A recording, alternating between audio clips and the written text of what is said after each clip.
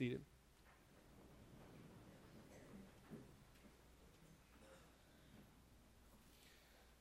This morning we are ending our 4-week series on going fishing, the Gospel's fishing stories. And each week we've looked at a different story that either involved fishing or was about fishing or had two fish in it, or this week, again, another fishing story. And so as we come to the conclusion of this series, I want to invite you and let you know that next week we're beginning a new series called Life Apps. If you've got a smartphone, you know what apps are.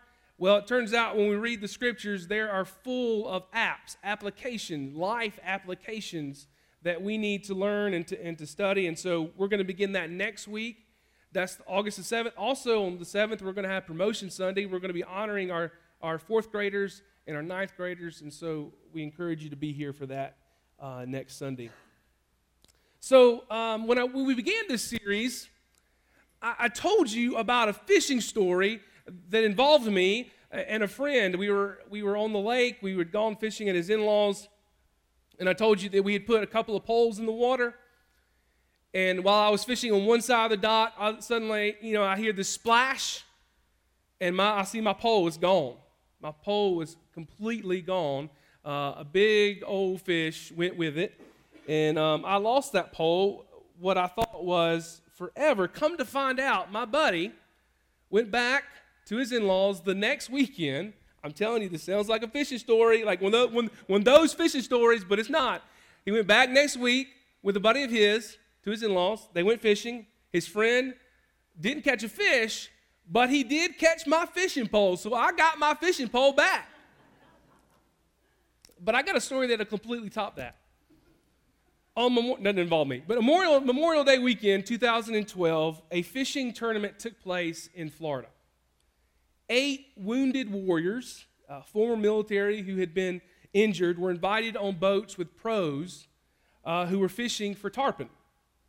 And Jack Wiseman was one of these wounded warriors. Jack had lost one of his arms in combat, and he had a special prosthetic that allowed him to snap on different pieces for his hand. He had a special one for fishing, and as he was fishing and trying to reel in the tarpon, the fish not only took his rod and reel, but it also took his prosthetic hand attached to the rod and reel.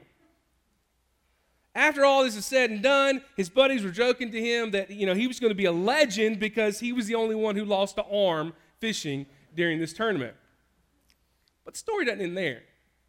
When they got back to the docks, a rival fisherman showed up to the docks, comes back and asks if anybody lost a hand. You see, the rival fisherman had caught the tarpon that got away from Jack, and the fish still had the rod and reel with his hand attached. This morning, we're going to be talking about second chances. There's always a second chance, whether it's with getting your rod back, getting your hand back, or getting your life back. What I want you to know this morning is that God is the God of second chances. He's always waiting there on the shore for you and me to jump out of the boat and swim towards Him. Anybody ever experienced deja vu? Ever experienced deja vu? It's a French word, phrase that means already seen. And it's the idea that you have this strong experience or this strong sense that you've already seen what you just saw, like exactly what you just seen. I've been living in our parsonage for a month and a half, and I've already had a few deja vu moments, and I don't really understand how that happens because I've only been there a little bit. But science and scientists say that they boiled it down to its one eye seeing something a fraction before the other eye, which creates this deja vu moment. We find here in our scripture this morning, Peter is having a deja vu moment.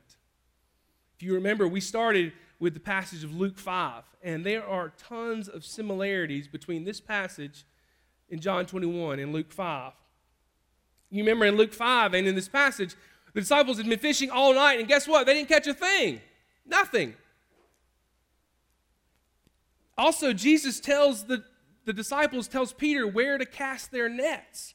In Luke 5, he tells them to catch in deep water. Peter says, Jesus, hey, listen, we've been doing this all night.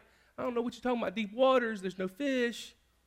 And then turns out there's some fish. Jesus tells them in John 21, throw it on the right side of the boat. It's like, yeah, we've done that before, Jesus. We tried both sides, the front and back. In both instances, there's this miraculous catch of fish. In Luke 5, there's so much fish that the nets begin to break and the boats begin to sink.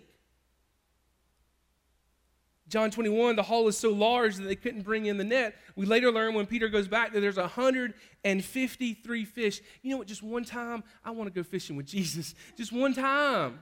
Like really, just one time, can I experience what the disciples experienced? In both instances, there is this recognition of who Jesus is. In Luke, Peter goes from referring to Jesus as master, or could also be translated as teacher, to eventually calling him Lord. And then in John, it begins with Jesus is unrecognizable to them, and then they end up calling him Lord. Peter has this deja vu moment with Jesus. I got another question is, why do we find Peter out fishing again? Why is he out fishing again? We know that that's what his career was, but I thought in Luke that Jesus had called him out of fishing for fish to fishing for people. Yet he's reverting back to his old ways. Well, here's the thing. Peter had denied Jesus 3 times.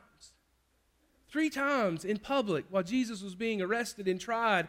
People recognized who Peter was, that, hey, you're one of the disciples. You follow Jesus. And 3 times Peter publicly says, no, I'm not that guy. I don't know who Jesus is. And you remember that moment in Scripture where it seems like Peter and Jesus, their eyes meet, and he realizes what he has done, and the rooster crows. And so Peter has denied Jesus. And so it seems like Peter and the other disciples, they fled, and they've obviously gone back to their old way of life. You see, Peter had 2 choices. He's got this deja vu moment. Here we are again. Uh-oh, here's Jesus. He's got 2 choices to make. He could stay in the boat and stay in his shame, or he could jump out of the boat and swim towards Jesus. This was Peter's second chance. We know later in this passage that Jesus would have that famous conversation with Peter, and he would ask him 3 times, do you love me? And it's like Jesus is using those 3 questions to kind of remove those 3 denials, and he kind of reinstates Peter. We're going to hit on this in a few weeks, but it was Jesus' way of reinstating Peter and saying, Peter, you are forgiven. You see, God is a God of second chances. We've all been there, haven't we? We've all been there. Or we're going to be there when we have a deja vu moment, a spiritual deja vu moment, when we realize that, hey, we've been here before. We've been here before. We've spread other gossip before. We've sat in front of the bottle before. We've sat down at the computer screen and this side and that side. We've been jealous of them before. This wasn't the first time I let my anger get the best of me. We've been there before. We've committed the same sin, the same mistake. We're acting the same old way that we used to. We realize our mistake. We've had those deja vu moments. And it's in those moments that we have 2 choices. We can stay in the boat and stay in our sin, or we can jump out of the boat and swim to Jesus. Some of us are stuck in the boat of our own sin. Just as Peter had reverted back to what he knew and what was comfortable after denying Jesus, sometimes staying in our own sin is just more comfortable. It's what we know, and while we know that it's hurting us and it's hurting others around us, it's just what we know. It's just familiar. It's comfortable. And so we stay in the boat and we stay away from Jesus. Yet Jesus is still there waiting for us on the shore. He's sitting by the fire, waiting for us to jump out of the boat. He is a God of second chances. We only have to look at the scriptures to know that God is a God of second chances. Almost the entire Old Testament is about God giving his people second and third and fourth chances. Have you ever read the book of Judges? You ever read the book of Judges? Just read it and read how many times God's people, they turn their back on God, they get invaded by another country, they plead for God's help, and they turn back to God. God rescues them. They have a time of peace and tranquility, and then the cycle repeats itself. They sin against God, they get invaded, they ask for God for help, they turn to him, God rescues them, they have a time of peace, and over and over and over again.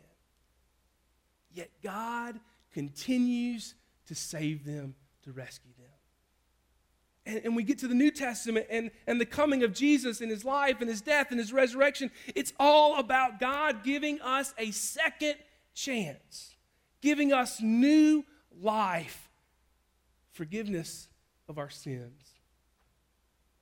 Now, there's going to be a final judgment. We talked about that 2 weeks ago, where the second chances, they're going to be done with. We talked about God's going to separate the good fish and the bad fish, the good from the evil. But until that day comes, there is time to get out of the boat and swim to Jesus. Now, I may very well be stretching this a little bit. It's okay, you just dismiss what I'm about to say.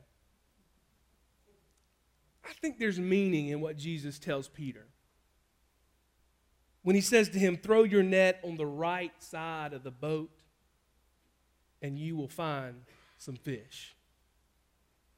Perhaps Jesus literally meant the right side of the boat, as if they'd been fishing on the left the whole time. I mean, sometimes Jesus means what he says and says what he means, but I also think Jesus chooses his words carefully. Maybe Jesus meant something more. Maybe Jesus was alluding to himself and how he makes us right with God. And Jesus was standing there waiting for Peter and the disciples to come to him so that he could make them right with God. Oftentimes we think that we can get ourselves right with God. I can do it. I'll pull myself up. I'll do it. I'm going to get right before I start coming to church. I don't want to be a hypocrite. That's simply not true. And it's a lie. Because we can't get right without Jesus. It's not possible. He's the one that helps us get right with God. He's the one that makes us right with God, not us. Jesus simply calls us to make that first step out of the boat and start swimming towards him. We are never too far gone from God's love. No matter your sin, no matter your mistake, no matter your past, it is never too great, too big for God's love. We serve a big, big God that's got a lot of love to give. And so nothing you've done is too big for him. Remember, our God is a God of second chances. Amen. Heavenly Father, God, we thank you. We thank you for second chances. Father, it's my prayer that we wouldn't take them for granted, that we would seize every opportunity that we have to turn our lives around, to turn our lives over to you, to get out of the boat and swim to you. We thank you for your Son who makes us right with you, who is there standing on the shore waiting for us. It's in his name that we pray. Amen.